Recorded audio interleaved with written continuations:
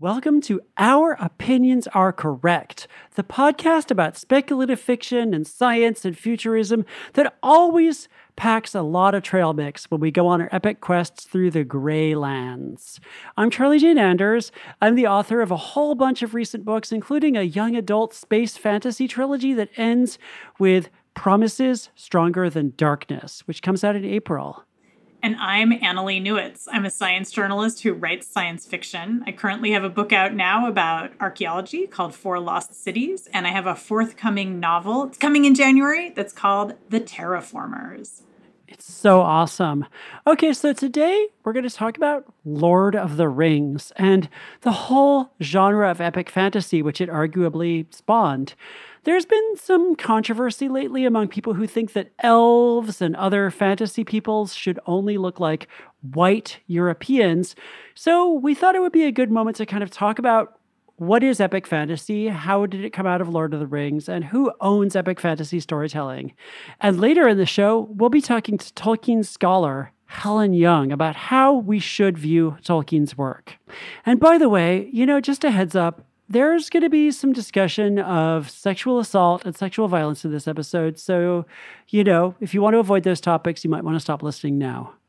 Also, on our audio extra next week, we'll be talking about our hopes for Doctor Who now that everything is changing once again.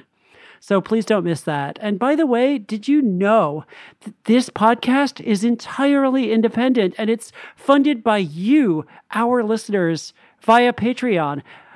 That's right. It's amazing. If you become a patron, you are helping to make this podcast happen. You are keeping us funded and supplied, and you're giving us oats for our horses, and you're giving us fresh armor and swords and everything. And with every single episode, you get audio extras, or we're starting to call them mini episodes because they're basically like extra episodes of the podcast every other week. It's like a mini candy bar, which is when you think about it, almost even better than a full candy bar. Yeah, I love some of the mini episodes we've been doing. I think are some of our best stuff lately. And you get access to our Discord channel where we hang out all the time. And it's basically where I'm spending all my time now that I'm kind of not on Twitter anymore. Think about it. All of that could be yours for just a few bucks a month. And everything you give us goes right back into making our opinions even more correct.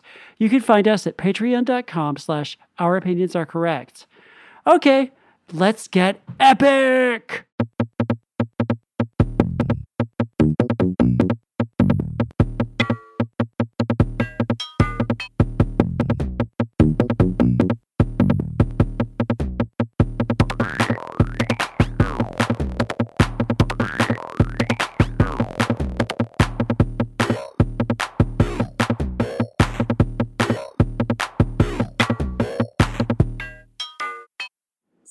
I know that Lord of the Rings is technically an epic fantasy, but what actually does epic fantasy mean? Is there some kind of hard and fast definition or even a mushy definition? There is definitely not a hard and fast definition of epic fantasy. There is a slow and kind of, mushy definition. Slimy, bubbling. There's an inchoate sense of epic fantasy. Mm-hmm. It's one of those terms that people throw around all the time and nobody pretty much can agree on what it actually signifies. And, I've come across things where people are basically like, well, you know it when you see it. But here's one answer that comes from Robin Hobb speaking on a panel at Emerald City Comic Con in 2015. Epic fantasy, in a sense, is a story of something that is world-changing, but the author determines the size of that world. And, another good definition, in the Encyclopedia of Fantasy, editor John Clute says, quote, any fantasy tale written to a large scale which deals with the founding or definitive and lasting defense of a land may fairly be called epic fantasy. So it's sort of the fate of nations and so on and so forth. But, right after that, Clute says that, well, a bunch of stuff that's really sword and sorcery or heroic fantasy where it's just like a dude having adventures and the fate of nations isn't really involved, that stuff often gets miscategorized as epic fantasy. So it's kind of like nobody really knows what is epic fantasy. There's also a great N.K. Jemisin essay about what we mean when we say epic fantasy, which we'll link to in the show notes. So where does Lord of the Rings come into this? Is this the first epic fantasy or something? it's kind of the first major epic fantasy, according to some people, but it's also kind of not. And like, there's a great kind of like rundown of the history of epic fantasy by friend of the show, Adam Whitehead, which we'll also link to in the show notes. And he says Tolkien did not create the genre of epic fantasy, but he did come to define it for most people. And most people, when they think of epic fantasy, they think of Tolkien as like the great kind of master, the originator. And, you know, Lord of the Rings became synonymous with epic fantasy, and a lot of the big works of epic fantasy that we think of were explicitly imitating Tolkien or drawing from Tolkien, and many of them follow its format very closely. There's a plucky hero, there's an epic quest, the fate of nations are at stake, and there's some kind of shadowy villain who is up to no good, who often is like explicitly capital E, evil. And, you know, people talk about it basically being like there was Lord of the Rings. It became really popular in the late 60s, early 70s. And then finally, there's this moment in 1977 where the genre really takes off, where Lester Del Rey founds Del Rey Books, and he publishes 2 books that became huge hits that kind of build on the legacy of Tolkien. One of them is The Sword of Shannara by Terry Brooks, which, you know, is a very explicit, like, you know, almost... it's an homage to Tolkien almost. And then you have Lord Fowl's Bane by Stephen Donaldson. And I remember when I was a young, aspiring science fiction and fantasy author, people told me that Lord Fowl's Bane was the first book that really showed what epic fantasy was capable of and how it could go beyond and transcend Tolkien's influence. So, Annalee, what's your experience with that book? Yeah, it's funny that you say that because I remember very clearly the first time I was exposed to the book Lord Fowl's Bane, and it was when I was a kid. I had read Lord of the Rings, and I'd read the Narnia books, and I'd read a lot of Ursula Le Guin, like The Wizard of Earthsea. So I kind of had in my head what fantasy was. And then I got into high school, and I joined a group of much older kids, like seniors, who were playing D&D together. And because, you know, we were playing D&D, and the dungeon master said to me, well, if you're gonna, you know, play with us and, you know, do our version of D&D, you have to read Lord Fowl's Bane. And that's like kind of gonna explain to you like the mood. And the novel starts with a guy who has been, it's a secondary world kind of thing. And there's a guy who's been disabled in our world because he has leprosy. And one of the side effects of his disability is that he's impotent. So he comes to this new world and he's sort of born afresh in a new body, and he doesn't have leprosy anymore. And the first thing he does is like test drive his dick by raping a woman. And I remember, it's not that I hadn't been exposed to sex and violence before, but it was both cruel and offhand. I remember reading it and thinking, wow, like he just rapes this woman, and that's just supposed to be normal and how it goes. And I continued to play D&D with this group, and I continued to use the female characters that I had always played. And I was very fond of being a female half-elf.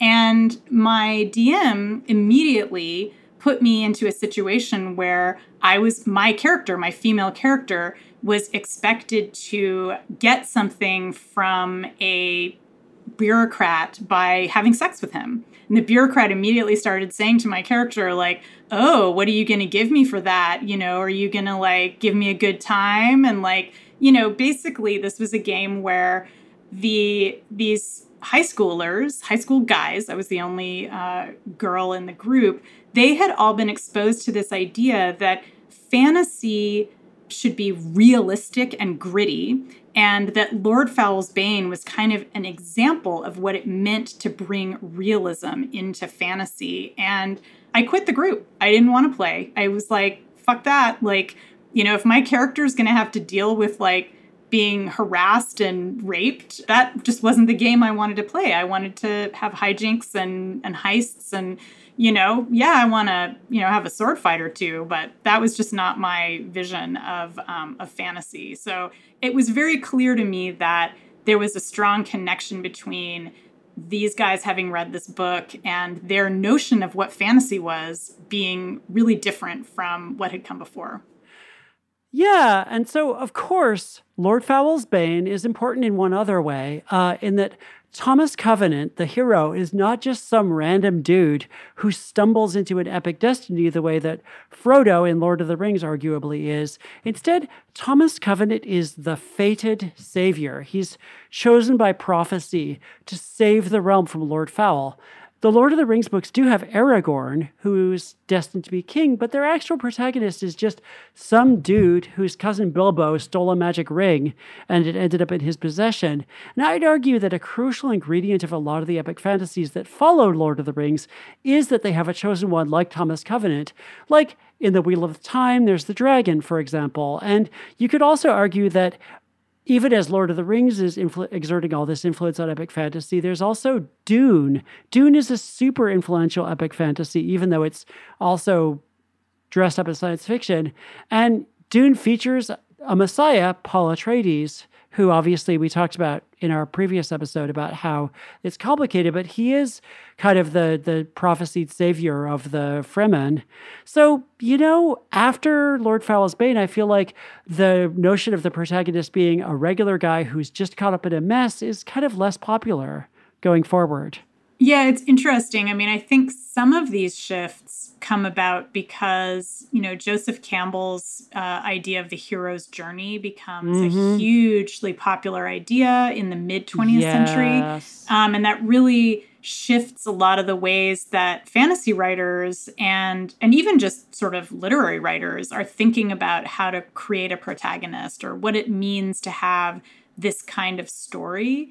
And that's a big shift. And it's also, it ties in really nicely with Christian ideas that, the hero is often chosen by a god. And that there's just one guy who's chosen. It's a very monotheistic kind of like there's just the one guy. It's not like there's a chosen group or like different people represent different gods or whatever. So I think that's also really important for Western epics. It kind of fits into the stories that were told in the West through the Bible and other really important early religious epics like that. So I guess this brings me to the point of the episode, which is when we ask who owns epic fantasy or who owns Lord of the Rings, what are we really asking? Yeah, so for me, one of the things that really distinguishes epic fantasy as a genre, beginning with Lord of the Rings, is that there's a honking, big, giant map at the start of the book. And, obviously there are books with maps at the start that aren't epic fantasy, but it's hard to think of any major epic fantasies that don't have the honking big map. And with any kind of map, the question becomes, what's included on the map, what's not included on the map, and what's centered on the map? And to put it mildly, the maps in these books often tend to be very centered on whatever is the secondary world's version of Western Europe. Even when you get to things like Game of Thrones or the Kushiel's Legacy series, Europe is the center, it's the origin point, it's where our adventures start from, it's often where all of the major adventures take place. Yeah, that is so true. I really think that the map is key to how we understand an epic fantasy. And that by reading the map, whether it's an actual physical map at the front of the book, which, as you said, very, very common, or just putting the map together based on the adventures that characters are having. And a huge part of epic fantasy has always been the travel log, the adventure visiting another land, journeys that take really enormous spans of time. And this goes back really far. I mean, in Sir Gawain and the Green Knight, one of my favorite fantasies from the Middle Ages, there's this section. It's kind of hilarious because the story is really focused in on this one little moment, but there's this one paragraph where the poet is like, and then he went all over the place into all these different lands, and the knight was traveling around and trying to find stuff, and Gawain went here and there, and then he gets, and that only, like I said, it only takes this short time, but the fantasy epic takes that one paragraph of Gawain going here and there and visiting the hills and visiting all this other stuff and just explodes it out till that becomes the entire story. And, it's funny because maps can show us both how a story is unconsciously Eurocentric, literally putting Europe at the center of the map, But it also those maps can be used to kind of tweak that idea and remind us that, in fact, Europe or Western civilization are not always the center of the map. And I was thinking of this in the context of Jonathan Strange and Mr. Norrell, which is such an interesting take on the epic fantasy. And it has, in the story, there are two different maps, not physical maps, but there's England, where the story is taking place, and partly in France as well. And then there's also the ways, capital W, which are roads built by the fairies that you can reach by going into a mirror. And different characters use these ways to get from one place to another in the real world more quickly. It's kind of like almost like a wormhole.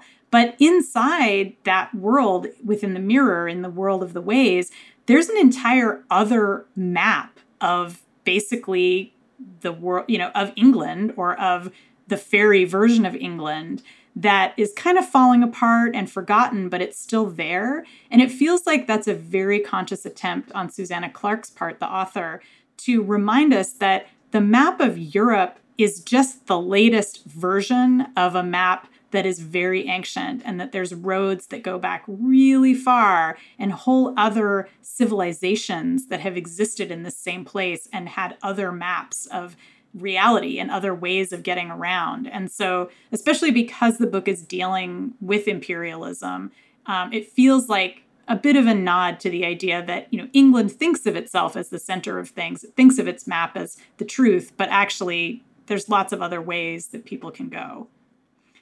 So what do you think has happened to epic fantasy in the 21st century? Yeah, so I did some research on this, and it seems like there was this huge boom in epic fantasy in the 1990s with the rise of things like The Wheel of Time and Game of Thrones. And, we had the rise of grimdark fantasy with not only George R. R. Martin, but authors like Joe Abercrombie. But I feel like it's slowed down maybe a little bit. I'm hard-pressed to think of epic fantasy authors who've achieved blockbuster status since the mid-2000s. That's when you have people like Patrick Rothfuss and Brandon Sanderson coming along, although I guess Patrick Rothfuss doesn't consider himself an epic fantasy author.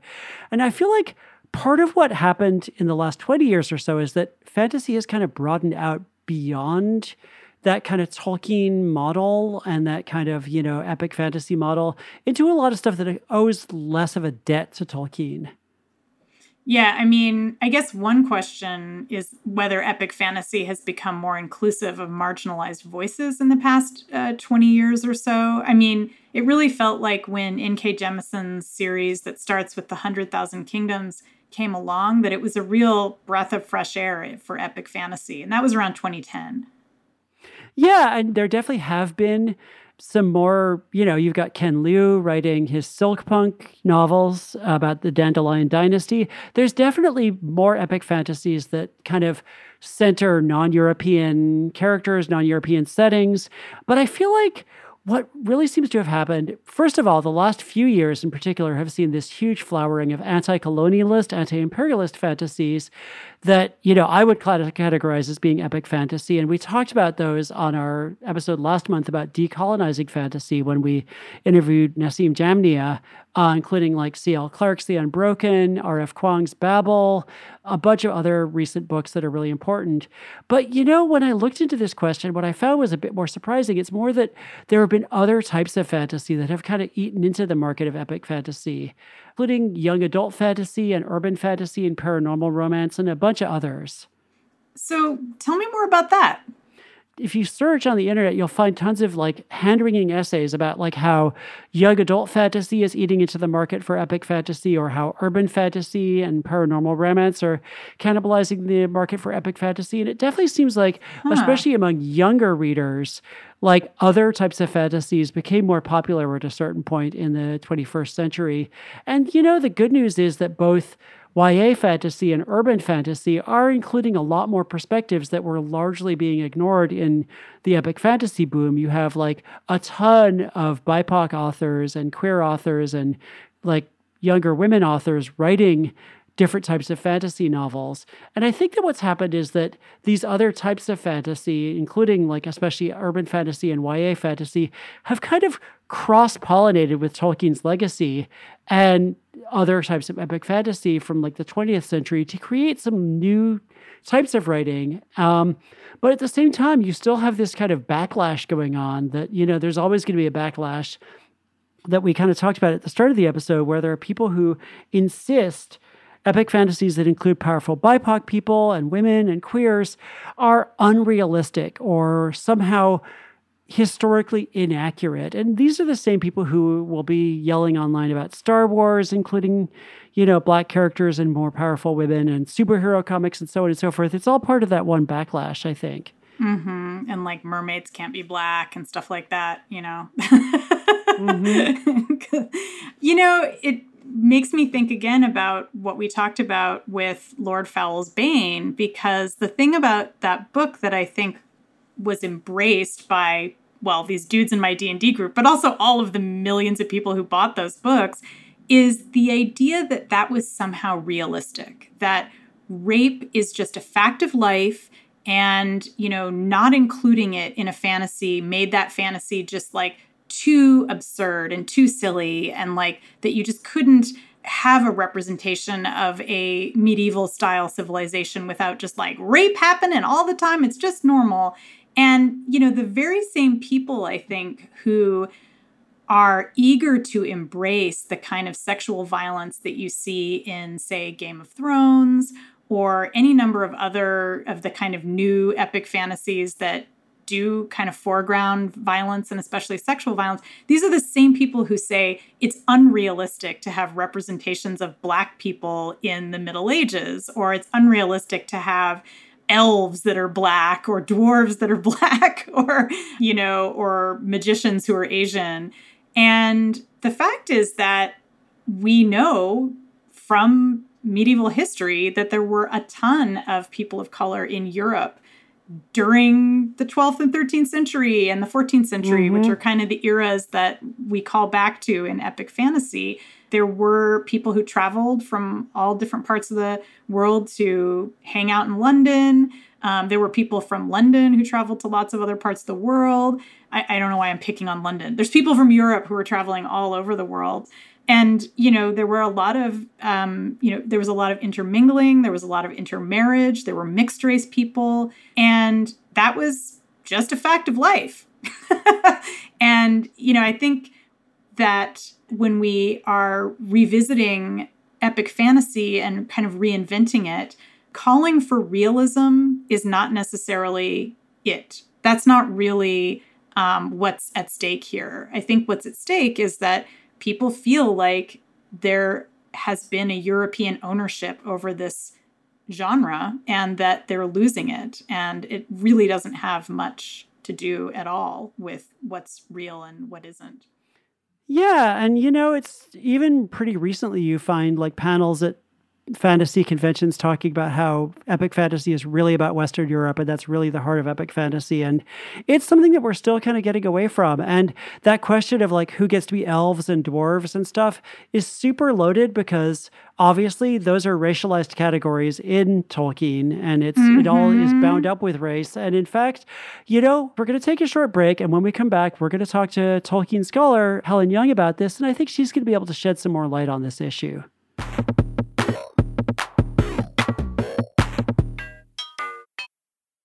So first of all, thanks for joining us, Dr. Young. My pleasure. It's great to be here. Yeah, awesome. So why is Lord of the Rings in particular such a popular text and so emblematic of like high fantasy or epic fantasy? What makes it a foundational text? So I think there are a couple of reasons for this. One is that when it came out, it was so original. There was really nothing like it. And even though Tolkien was inspired by, previous authors like William Morris, he knew Robert Howard's Conan stories, really nobody had created a entire other world to set these stories in. And Tolkien did that for most of his life. He was working on it. So it was rich and varied and complicated. And so there's a lot in there for people to like. And so it was kind of taken up in the decades after it was published. Originally, by publishers, it became a kind of massive hit in the 60s and early 70s. And partly inspired people who had read it to want to write similar things, but also publishers to want to publish them. So part of its kind of significance now is not just because of the books that Tolkien himself wrote and published during his lifetime, but all the things that were inspired by it. So, heaps of other fantasy stories, arguably the whole fantasy genre, and also, films, video games, all the other stuff, fan fiction, that's been kind of inspired by it. So there's a snowball effect, I guess. Yeah, so I mean, just kind of jumping into like the controversy that we've been kind of talking about, and I know that you've been talking about, there's been this kind of online backlash about having black and brown characters, who are elves or dwarves in the new Lord of the Rings show. Is this basically the same thing as what's happened with Star Wars? Is there anything that's different about it because it's Lord of the Rings? I think it is pretty similar to what's happened with Star Wars. But, Lord of the Rings has been taken up by racist extremists for at least 20 years. So I first stumbled across this around about the time Peter Jackson's movies came out, where extremist websites, one in particular, started a whole chat forum based around these films to try and get people into their way of thinking, right? So these kind of voices have been working their way into Tolkien fandom for decades. And I don't know if the same kind of purposeful things have been happening in Star Wars. That's a really good point. I've never heard of like white nationalists, especially 20 years ago, like when George Lucas was putting out the prequel films. I didn't hear about, white supremacists saying, the Jedi are really us or I think that is an interesting difference. So another thing that's sort of, drawing a parallel between the Lord of the Rings controversy and other controversies, because I think that's interesting to think about. You've drawn some ire from some fans because you've talked about how Tolkien made certain of the groups in his books, like the orcs and the dwarves, stand in for racial groups on Earth. And there's been a similar discussion happening with Dungeons and Dragons, which has orcs and drow elves who are stand-ins for people of color. Why is this such a common sort of racist trope across Dungeons, Dragons, Lord of the Rings, other fantasy things? And why is it so hard for people to kind of face up to what's obviously a huge problem? Okay, so Dungeons and Dragons drew a lot of their inspiration, and this is pretty well known, directly from Tolkien's world. So the kind of racial stereotypes and the racial structures that Tolkien built into Middle-earth really come out of 19th century kind of pseudoscience of race. When Dungeons and Dragons started, and I've actually got a chapter I've written about this with a colleague coming out probably next year. When it started, it was basically people who were playing military role-playing games, layering fantasy over the top of that. And so what they imported was the kind of structures of race that were there and available to them in Tolkien's world. And so what you ended up with in that game is, different species / races, as they called them, that were, essentially different. Some of them were better than others. Some of them were, inherently morally evil. All these things that really worked with a game where you've got to have rules and numbers and ways of figuring out how the world works in really kind of clear, defined categories that don't actually don't exist in real life. And I think it's one of those things where, there's been a lot of, because Tolkien and Dungeons and Dragons kind of inspired and influenced so many other people, that those kind of ideas of race and that just kind of way of building a world is just kind of conventional in fantasy. And so people don't necessarily think about it clearly. They don't even necessarily consider, oh, hey, that's racist, but I'm going to put it in my world as well. In terms of why it's so difficult for people to hear, and for some folks it is, not for everybody, for some people it's like, oh, that's what I was uncomfortable about. But in the kind of society that we live in, most people don't want to hear either that they're racist or that something they like is racist. And particularly in fandom where, a lot of people's identity is kind of bound up in the things that they love.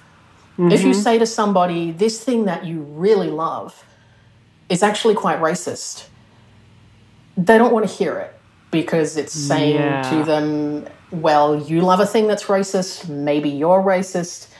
And, I don't think that, that it's not okay to like problematic things. I think we've been having that conversation in fandom for a really long time. Oh, my but there gosh, are ways yes. of doing it that aren't just basically putting in your fingers in your ears and saying, no, you notice the racism, it's you that's racist. Right. And obviously we all love things that are problematic, and it's hard to find, anything, especially anything from the 20th century or earlier, that doesn't have some problematic elements. You just have to acknowledge that these issues exist, and that, all we can do is try to make them better, but also we can celebrate the non-problematic aspects while criticizing the problematic aspects. So, in Dungeons and Dragons, when they face this issue, one of the things that they've done, I think, is to say that the drow elves are not all evil. So there are some nice drow elves and there are some bad drow elves. Is that really the only way to deal with this? Like, if you have the idea that certain species or certain peoples, like every single person you meet from that species or that nationality is going to be evil, there's no way that that's not problematic, right? There's no way to do that trope without it becoming, even if you don't map it onto racial categories on Earth. I think it's problematic in the sense that it's kind of saying, okay, we're just going to say that stereotypes are real. In this fantasy world that we've made up where we can do anything we can think of, no, stereotypes, they're real. Mm-hmm. And so, even if they're not mapped onto racial categories, I think there's still, some things you'd want to think about really carefully there to kind of not be reductive and shallow and, morally and ethically questionable, but also to not have a world that is a little bit dull when you get down to it. Yeah, that is the thing, is it's a little bit dull after a while when everybody from a particular group is the same. It's just sort of not as interesting.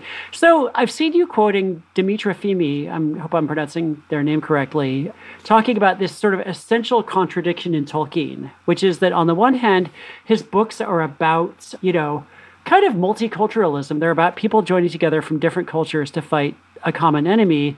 And Tolkien in real life was very anti-fascist. But at the same time, he still perpetuates racist stereotypes in his work. And, how do you square that contradiction? And also, is this a contradiction that because so much of epic fantasy borrowed from Tolkien, it's just embedded in fantasy as a genre overall? How to square that contradiction? I guess my approach is to say, well, Tolkien, like all of us, is complex. And in his statements where he's quite clearly anti-Nazi, and he also says at one point in one of his letters that he's anti-apartheid. So what you can say Tolkien is anti-extremist. And there's a lot of, I think we probably all know a lot of people who are like, Nazis are bad, but also struggle to recognize any kind of racism that is not Nazism. Who can kind of recognize, well, that's extremism, that's really bad, but who perhaps don't recognize the kinds of things that maybe we might be talking about with structural racism, systematic racism. Oh, well, that's just a slur. It doesn't really matter. Those kinds of things. And I never met Tolkien, but my kind of sense that you get to me from his writings is that perhaps that's the kind of person that Tolkien was, that he could recognize those really extreme terrible things as terrible, but also didn't necessarily recognize other forms of prejudice, bigotry that were not so obviously violent. And also, that kind of community of different cultures that he brings together, and I've kind of written about this, is elves, dwarves, all the humans that he brings together in the Fellowship of the Ring, in the Last Alliance, all those kind of places where different beings get together and fight evil, they're all modelled on European people and culture.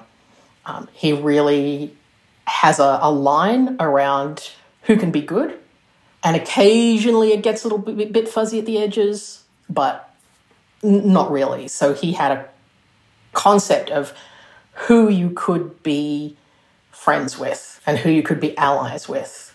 And mostly that was white people. So that kind of contradiction makes a little bit more sense when you think about how limited that potential community is for him, or at least in his world. Yeah, and actually backing up slightly, I probably should have asked you this at the start, but what made you decide to study Tolkien? What made you want to kind of devote so much time to him? Okay, well, I my dad read me The Hobbit and Lord of the Rings before I could read, so it's always been part of my life.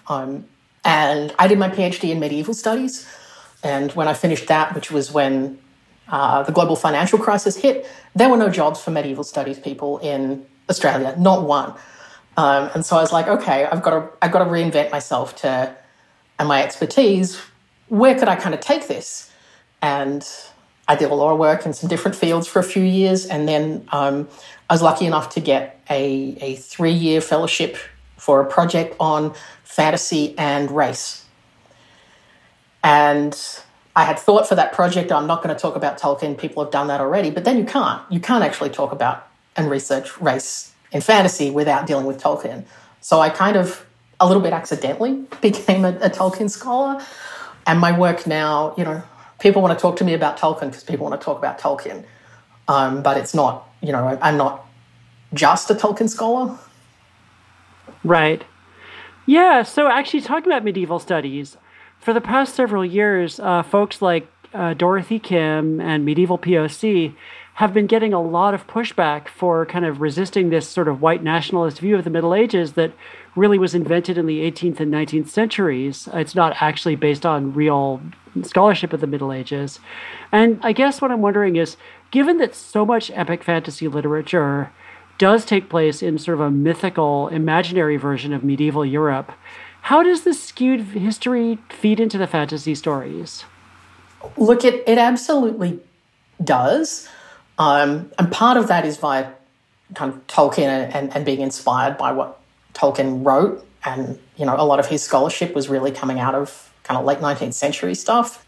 But then there are also people writing in fantasy and writing medievalist fantasy that have kind of said, okay, no, that's not what we're doing. So I actually have a recent book out that I wrote with a colleague, Kavita Moonen-Finn, on global medievalism, where we look at the kinds of medievalism that people like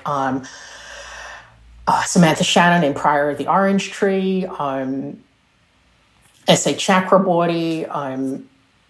I've just gone completely blank about the other people that we write about. But, there are people, Tracy Dion's Bloodmarked came out yesterday. I know, I'm so excited. People, right? There goes my evenings for the rest of the week. But people are starting to say, okay, this is not the limit of what the Middle Ages were. And there are moves, you mentioned Dorothy Kim. She and others are doing really significant work in medieval studies to kind of say, okay, for so long we've had this idea in our culture that the Middle Ages just happened in Europe and it was all white people and they were really just like cut off from the rest of the world. And that is just so very much not true. And we're starting to see in the scholarship, but also, in popular culture, people looking at it in other ways and writing other stories.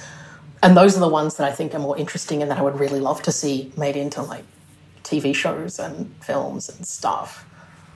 Yeah, I mean, there's so much scope there to do something really interesting. Yeah, and so, you mentioned Tracy Dion and Samantha Shannon and some other authors who I've read a lot of really amazing books lately, like fantasy books that sort of decenter Europe, either in the present or in, a mythic past or in a secondary world that's sort of a vaguely medieval secondary world. Europe is decentered. And that's, decentering Europe, focusing on other settings is certainly one way to counteract this kind of systemic bias that we've been talking about and this kind of mythologized European Middle Ages that we've been talking about. Is it possible to feature Europe, like medieval Europe, in a fantasy narrative without kind of making it a white nationalist playground? Is it possible to have a more accurate or more nuanced perspective on medieval Europe in a fantasy story? Yeah, look, there are definitely ways to do that. I mean, the kind of white nationalist playground is partly to do with race, but they're also, you know, really, really wound up about trans people, queer people, you know, what kind of roles women should fill. And that's one of the other things that we increasingly recognize in the scholarship, that, yeah, there were absolutely trans people in the Middle Ages. There were absolutely queer people in the Middle Ages. And they were not universally, you know, thrown out of society, persecuted by the church, or, you know, those things happened. But there are also people who just kind of live their lives. And that's one of the things that really prevents white nationalists from, you know, if you put queer people into your books, if you put people of color into your books or your films or whatever it is, those are things that kind of really prevent white nationalists from getting in there and being like, yes, this is my fantasy world. So I saw this on to do with the Dragon Age franchise. Those video games, like, there were some white nationalists who were really into the original one. And then as the franchise progressed and you started having NPCs that would at least kind of semi-initiate potentially queer relationships with the player characters, they were like, oh no, this is not for us. We're not playing these anymore. Right, so you can make those kind of choices, and even if being historically accurate is something that's really important to you, you can still make those choices. Wow, that's so interesting. So final question, actually. Given that it seems like the same battles are happening in academic medieval studies and in, like, fantasy fandom, can we have, like, alliances between medievalists and, like, fantasy, you know, writers and readers? Can we, like, work together to kind of root the white supremacy out of, you know, both fictional and non-fictional accounts? Yeah, look, I literally dream of that. I'm writing a fellowship application now that's trying to get some money to be able to, like, do some of this work. I think, you know, there are connections between fandom and academia, particularly around medieval studies, although not exclusively, but also what's happening in these fields, kind of reflections of what's happening in the wider world, right? These aren't conversations and battles that are exclusive to fandom or exclusive to medieval studies. So, yeah, I think these, you know, fandom, academia, everywhere is a cultural battleground where, yeah, we absolutely need to work together to say, this is not the kind of world that we want to live in. You don't get to own fandom. You don't get to own Tolkien if you're a white nationalist. You don't get to own academia. These are not your spaces. We're not going to turn it into a Nazi bar. Right? Yeah, that's a wonderful place to end this, to leave it off. Thank you so much. Where can people find you on the internet? I am on Twitter. I'm at HeyYouOnline. I'm still on Twitter. I don't know how long that will last. Look, if you Google Helen Young and medieval, I actually turn up. But I'm at Deakin University as my institution. And that will probably help you differentiate me from all the other Helen Youngs out there. Wonderful. Awesome. Well, thank you so much for taking the time to talk with me, and I hope we can chat again soon. So our epic, heroic journey is completed.